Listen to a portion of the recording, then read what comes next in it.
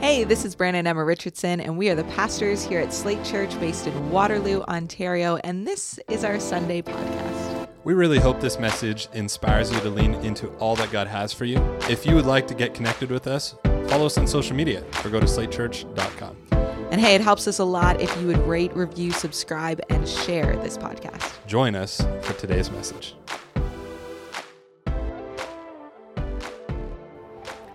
Well, hey church, I'm excited to be preaching today, to bring the word today in our second week of the Good Life series. But, I wanted to let you in on something that maybe you've already actually seen on social media, or maybe someone's told you, or maybe you've heard from who knows where, or maybe you just saw me and came up with your own opinion that this might be the case right now. But if you haven't heard, we wanted to let you know that Pastor Brandon and myself, we are actually expecting another baby. So we're excited about that. This is our fourth baby due in April. So that's a lot of fun. So if you've been wondering, hey, it looks like she's pregnant, it's true. I am pregnant. I've been trying to hide it for the past couple of months, not always successfully, but we wanted to let you in on it as well. So that's exciting, but hey, I'm gonna jump right in because I don't have that much time. They restrict my time a little bit here, so I can't talk all about pregnancy for the next 20 minutes because I wanna get to the word and what's happening in this series. So hey, if you have your Bible with you, why don't you open it up to 1 Peter chapter 2. We're going to go to verse 11. This is actually the verse right before the one that Brandon camped out on last week in verse 12. We're going to be in verse 11. And it says this. Peter is saying, "Dear friends, I urge you as foreigners and exiles to abstain from sinful desires, which wage war against your soul." It's a short verse, but it packs a lot of punch. And it's really actually important for us today as we navigate what does it look like to live the good life in our society right now in 2021. So hey, why don't we pray and we will keep diving into it. God, I thank you that we get to gather here. Lord, that we get to be online right now, that we get to be watching and receiving and praising your name from wherever we are watching from. And I just pray that you would speak through me today, God. In your name, amen. Amen. Well, I wonder, have you ever felt like an outsider? Okay, I mean, there's lots of situations and times where I have felt like an outsider. You might think of situations as a kid where maybe you weren't invited to that group or you were the odd person out on a team sport or whatever that looked like. Maybe you felt like an outsider there. I don't know if you've ever felt like kind of new to a situation. And no one really wants to feel like an outsider. Even when I'm traveling, I don't want to feel like an outsider. When I go to different cities and different places, I don't know about you, but sometimes I actually feel kind of homesick because I get that feeling of I am not a resident here. I am not local to this place. I will actually in advance do what I can to start feeling a little bit more comfortable. I will Google restaurants that I should go to. I will make sure I know where my hotel is at. I'll make sure I know my way around the city a little bit. Maybe I'll talk to people who have been there before because I don't want to land in a city and just feel like an outsider, feel like I have no bearings. It's uncomfortable. It doesn't always feel good. Some of us maybe take this a little too far. I think every one of us would probably know someone that's gone to New York City or Australia or maybe even the UK, and they come back and they actually even have an accent, right? We want to acclimatize so much that we actually even pick up some of the ways that people talk. Now, it's one thing if you're there for a year. It's another thing if you're there for 2 weeks, okay? You have not picked up the accent in 2 weeks. So I feel like you should maybe drop it. But hey, we want to fit in. We want to fit in where we are. So, what the heck is Peter talking about here when he is addressing foreigners and exiles? Is he not just talking to Jews and Gentiles that are living in Asia Minor? Aren't these just ordinary people? Well, no, these are actually Christians. He's talking to Christians. He's encouraging Christians, and their way of life actually looks starkly different to the society that they find themselves in at the time. They're actually standing out amongst the people that they live around, and Peter is addressing them and encouraging them. Foreigners and exiles, I am going to speak to that. You see, there was a recognition that for people who followed the way of Jesus, life was going to look different, and people around them may actually not be so accepting of it. They weren't so accepting of their morality. They weren't so accepting of their way of living. They weren't so accepting of this idea of Jesus. And I wonder if this actually sounds familiar to us today. If you call yourself a Christian, maybe you actually find yourself in a place where you're going, yeah, some of the things that I believe and I think and I can see within Scripture don't seem to stand up and don't seem to make sense to the world around me. Last week, Brandon started off this series of The Good Life. And he was talking about how, hey, like once upon a time as Christians, maybe we were seen as the moral do-gooders in life, right? These people who kind of lived maybe these restricted lives or these lives that were so good and they didn't have any fun and it was actually more boring than anything. But like that's what the Christian faith was about.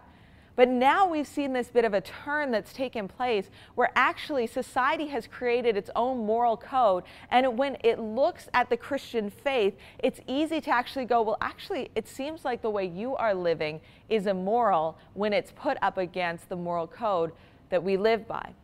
And, you know, we can actually be seen then as immoral. And how do we start to live this Christian life? How do we navigate this in the world that we live in? How do we see this as the good life and actually live it out? You know, by accepting Jesus today, church, even in a country like Canada, right? We are foreigners and exiles.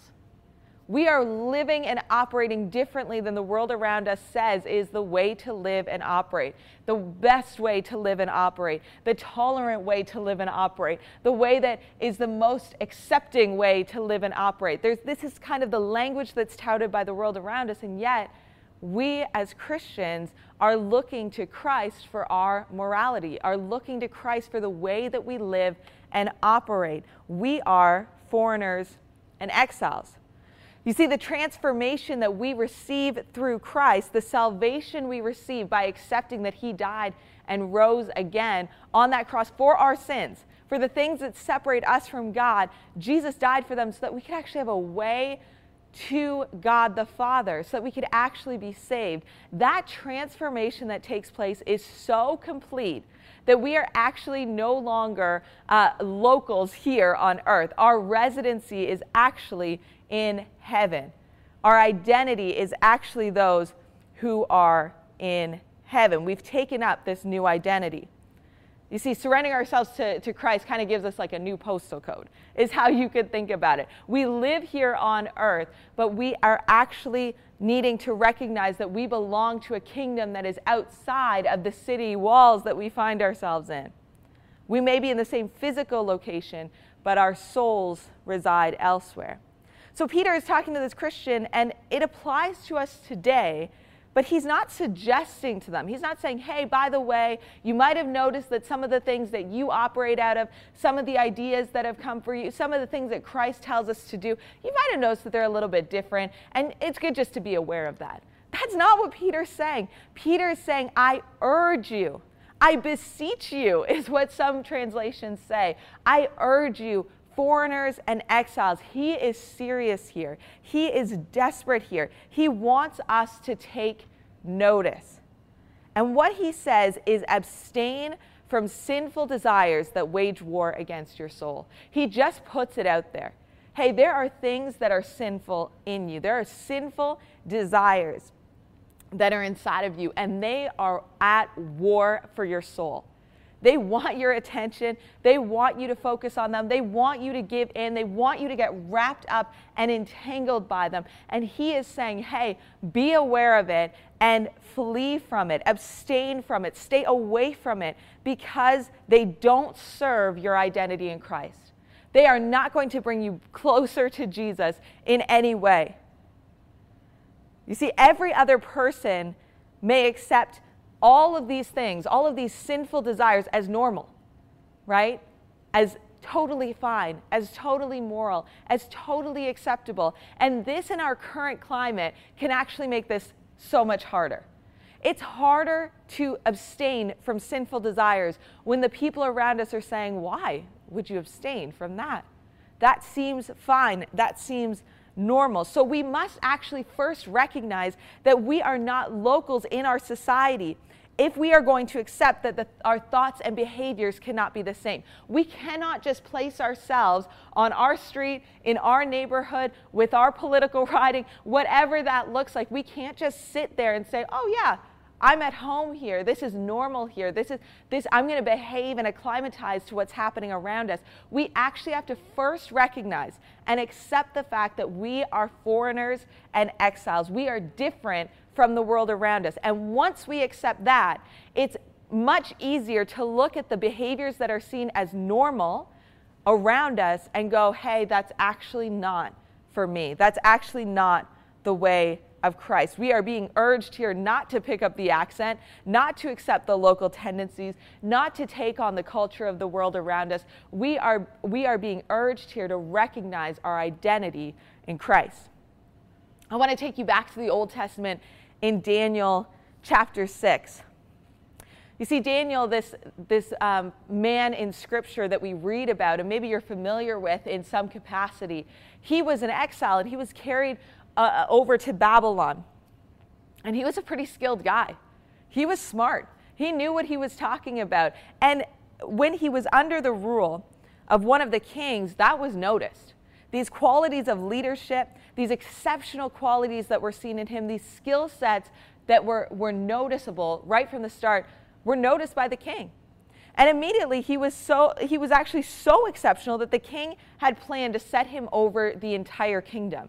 This guy, this exile, was actually meant to be put over the entire kingdom. And as you can imagine, as it is even here today, that when someone is elevated, when someone's skills are elevated in a certain way, there's usually people that are naysayers around. There's usually people who are going to be a little bit critical of what's going on. And it was no different for Daniel. The administrators that were there didn't like this idea so much, that Daniel was all of a sudden getting this authority, was getting this influence, was getting this position, that his skills were noticed. And so they looked for every way that they could take him out. They were looking like crazy. And basically they came to this place. In verse 5, they said, finally these men said, we will never find any basis for charges against this man, Daniel, unless it has something to do with the law of his God. They saw his identity in God. They saw that he was a God follower. They saw that he was totally surrendered and sold out to his God. And they said, there is nothing that we can do. There is no way that we can pull this man down. There is no way that we can actually dismiss him or cancel him or anything like that unless it has to do with his faith in God, unless it has to do with what God has said is the right way to live. So what did they do?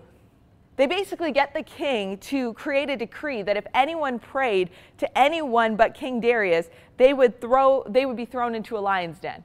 And when someone is maybe a little bit prideful or maybe a little bit full of themselves, as kings seem to be in this day and age, it's not that hard to get them to go, yeah, that's a great idea. I think everyone should just focus on me. I think that all of it should be about me. I will sign that decree, no problem, not thinking beyond himself in this. So he's like, yep, that sounds great. But I love Daniel's response, and I think that we can actually gain something from this today that's really significant. In verse 10, it says, now when Daniel learned, so he heard it, when Daniel learned that the decree had been published, right? He heard, this is what I've got to do. This is what the society around me is saying. This is what the king has decreed. This is what has to happen. This is what I'm supposed to do. He went home to his upstairs room where the windows opened towards Jerusalem. 3 times a day, he got down on his knees and prayed, giving thanks to his God, just as he had done before. Even when the times of society changed, even when the moral code of society changed, even when the law shifted on how he ought to behave, Daniel still stayed steadfast in his prayer and his faith and his dedication to God. His behavior did not change. He didn't go into hiding. He didn't all of a sudden say, okay, I'll still pray, but I'll keep the doors closed and the windows shut. He went as he always did and continued to turn towards God. Daniel was an exile, and when the moral code of the kingdom changed, he remained steadfast in his devotion to God. You see, there was consequences to this. Daniel was taken and he was thrown into a den of lions. And we can paint this in the most lovely Sunday school picture that we want. But I can't quite imagine being thrown into a den of hungry lions. The king was so disturbed by all of this. He didn't sleep all night. And they go back in the morning and he walks out and he declares that I was not alone in there. There was an angel that shut the mouths of those lions. And these lions were not like tame by any means, because then all of these administrators got thrown in there and it did not go so well for them. Let's just say they were hungry after a night of not eating. You see, what does this look like for us? We live in a fallen world, and when sin entered, we didn't get around it. We are also broken. We are also sinful. We have sinful desires. Peter is well aware of that. And those sinful desires that are in you and that are in me, they wage war against our soul. They want our soul. They want to tear us down. They want to take down our soul. They want to turn us from God. They demand to be worshiped. They demand to be focused on, to be talked about, to be engaged in, and yet they will never be fulfilled. These sinful desires cannot be satiated even if we go and engage in them. It is not going to fulfill us. And to throw a curveball into it, many of these things that God lays out as sinful are actually now celebrated in our society. This is difficult to engage in as a Christian, no matter what age or stage of life you are in. How do we navigate that these sinful desires that are laid out in Scripture are actually being celebrated and encouraged? Which way do we go? We are foreigners and exiles here. We have to remember that. You know, the world says sex is great, and sexual expression with multiple partners is your right. Of course, you shouldn't withhold this kind of satisfaction. If you have unwanted pregnancy, we've got an answer for that. If you're worried about STIs, we have a way to avoid that. Here, you can prevent it. Not a big deal. It feels good. If both of you are consenting adults, go for it. Have fun. Well, what do we see the Bible say? The Bible says sex is great.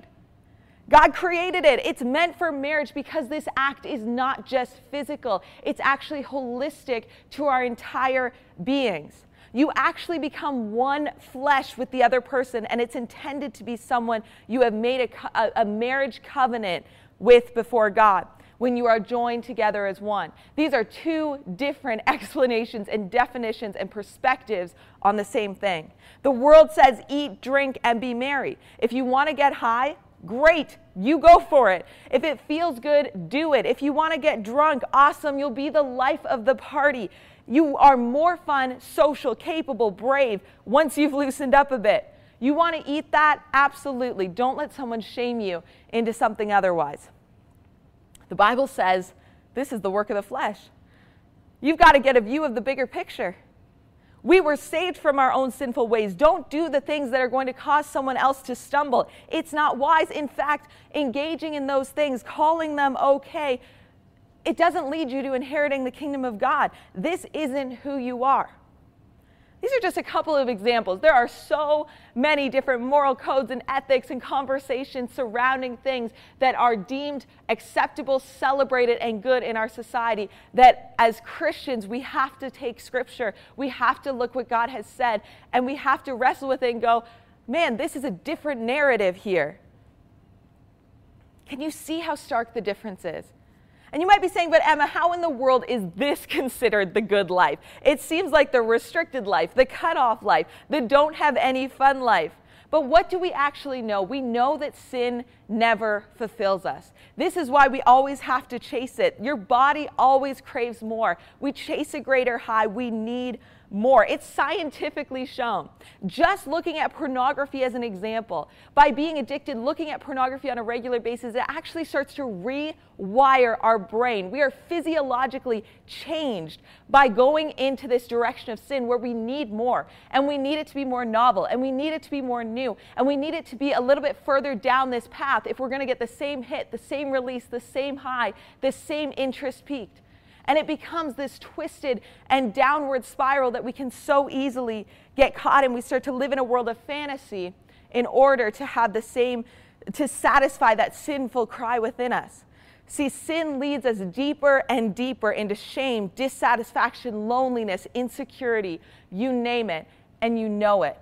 Even if you get to a place where you are feeling numb about it, if you look up for just a moment, it's only leading one direction. Even if in the moment you're like, oh, this doesn't even feel, I don't even feel that bad about this. Is this actually sinful? If you actually raise your eyes from that present moment, the direction you are heading is not towards Jesus. For a moment, it feels good. We see this in the garden. When the serpent comes and tempts Eve, she looks at the fruit and sees that it is pleasing to the eye and it is good for food and also desirable for gaining wisdom. It looks good. It looks interesting. It looks satisfying. And she took some and ate it. But what happened? She immediately experienced the shame and sin that came from disobeying God. What we know is that in Romans 6:23, it says, for the wages of sin is death, but the gift of God is eternal life through Jesus Christ our Lord. This is why Peter is so intense about it. Stay away from it, he is saying. You are an exile. You are a foreigner. This is not going to lead to life. This is going to lead to death. But the question remains, when the wrong thing that is accepted by all comes knocking at our door, what will we do? Will we be like Daniel and open our windows and continue to hold fast to our commitment to God?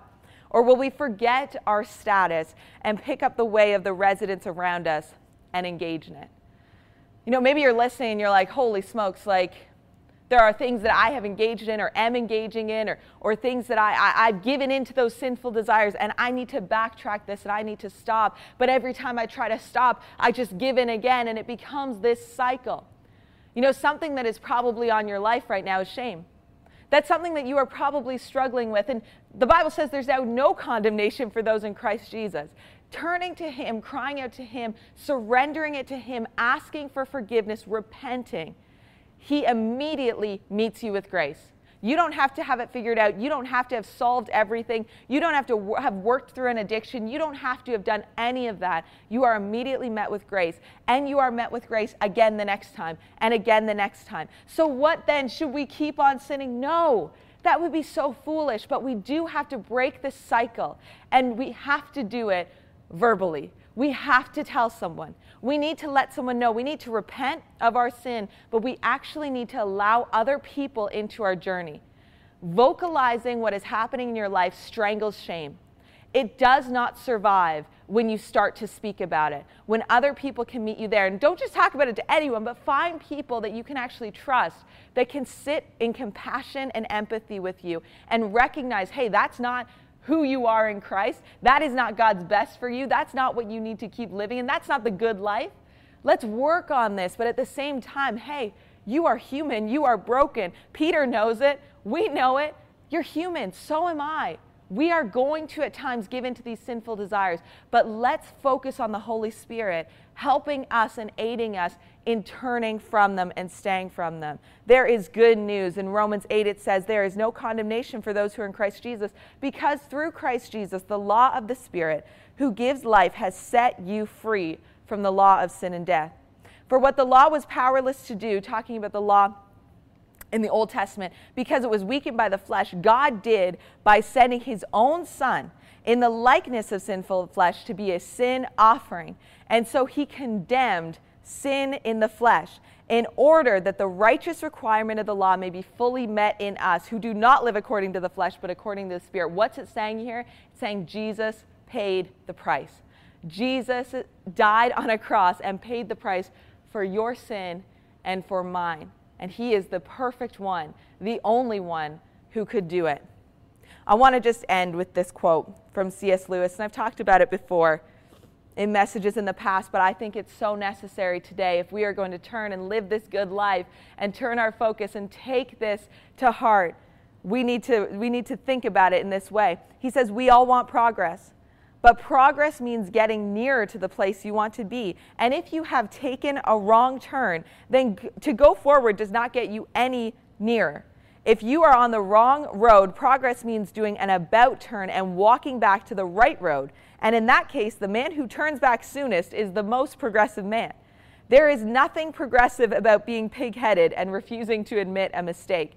And I think if you look at the present state of the world, it's pretty plain that humanity has been making some big mistake. We're on the wrong road. And if that is so, we must go back. Going back is the quickest way on. We need to turn to Jesus today. We actually need to turn to him and recognize that he wants us there, that we will find rest in him, that we will find grace, that we will find hope and a future. And this is good news for us, church. This is good news and a way to live the good life. He is gracious. He is forgiving. You haven't gone too far. Let's turn around and receive that forgiveness, but let's also shift our mindset, recognizing that we are actually at war, that we are not residents here, and let's, through the power of the Holy Spirit, make another choice. You know, maybe you're here and you've never made the choice to follow Jesus at all. And right now, I want to give you the opportunity to actually do that. It's very simple. The Bible says if we confess with our mouths and believe in our heart that Jesus is Lord, we will be saved. He's already done it for you. He's already paid the price. And I want to encourage you right now that if you haven't made that commitment, if you haven't made Jesus Lord over your life, I just want to pray for you right now, if that's a decision you want to make. So right now, popping up in the chat, you can click the button that says, I want to make that decision. I think it's raise a hand. It's just an external thing of what's happening internally. And I just want to pray with you. Jesus, I thank you that you came and you died and you rose again for me, for every person making this decision right now across this screen, God. I pray right now that for those making this decision, that they would just recognize that you forgive them. We thank you for your forgiveness, and that we don't have to keep walking in the way that we were, but we are actually now residents of heaven, that we are actually part of your family, God, that we are your sons and your daughters, that we are co-heirs with Christ. We thank you for this. In your name, amen. Amen. And hey, maybe you're listening right now and you're going, yeah, I needed this reminder. I needed this urgency. As foreigners and exiles, abstain from these sinful desires. I want to live this good life, but I've got to surrender some of these things that I haven't been abstaining from, that I've just been seeing as normal and okay. If that's you, I also want to pray for you right now. God, I thank you that you see every part of us and you love us. And God, we just pray right now, we surrender and repent, God, of the sinful areas in our lives that we have engaged in, that we continue to engage in. And God, we just pray right now that you would help us. Holy Spirit, would you help us to stop that behavior, to stop living like the world around us, to stop seeing that as okay, God, and to start turning and getting curious in your word. What does it have to say? That we are actually going by who you are and what you have to say, not our own desires, not the brokenness that is within us. Holy Spirit, would you help us today? We pray this in your name. Amen. Amen. Well, why don't you stand back up wherever you are, and we are going to worship again. Thanks again for listening to our Sunday podcast. To hear more messages like these, be sure to share and subscribe. We're thankful for all that God is doing in our church right now. We would love to have you be a part of what is going on. You can connect with us by filling out a Connect card online at slatechurch.com. And hey, stay tuned for more content coming soon.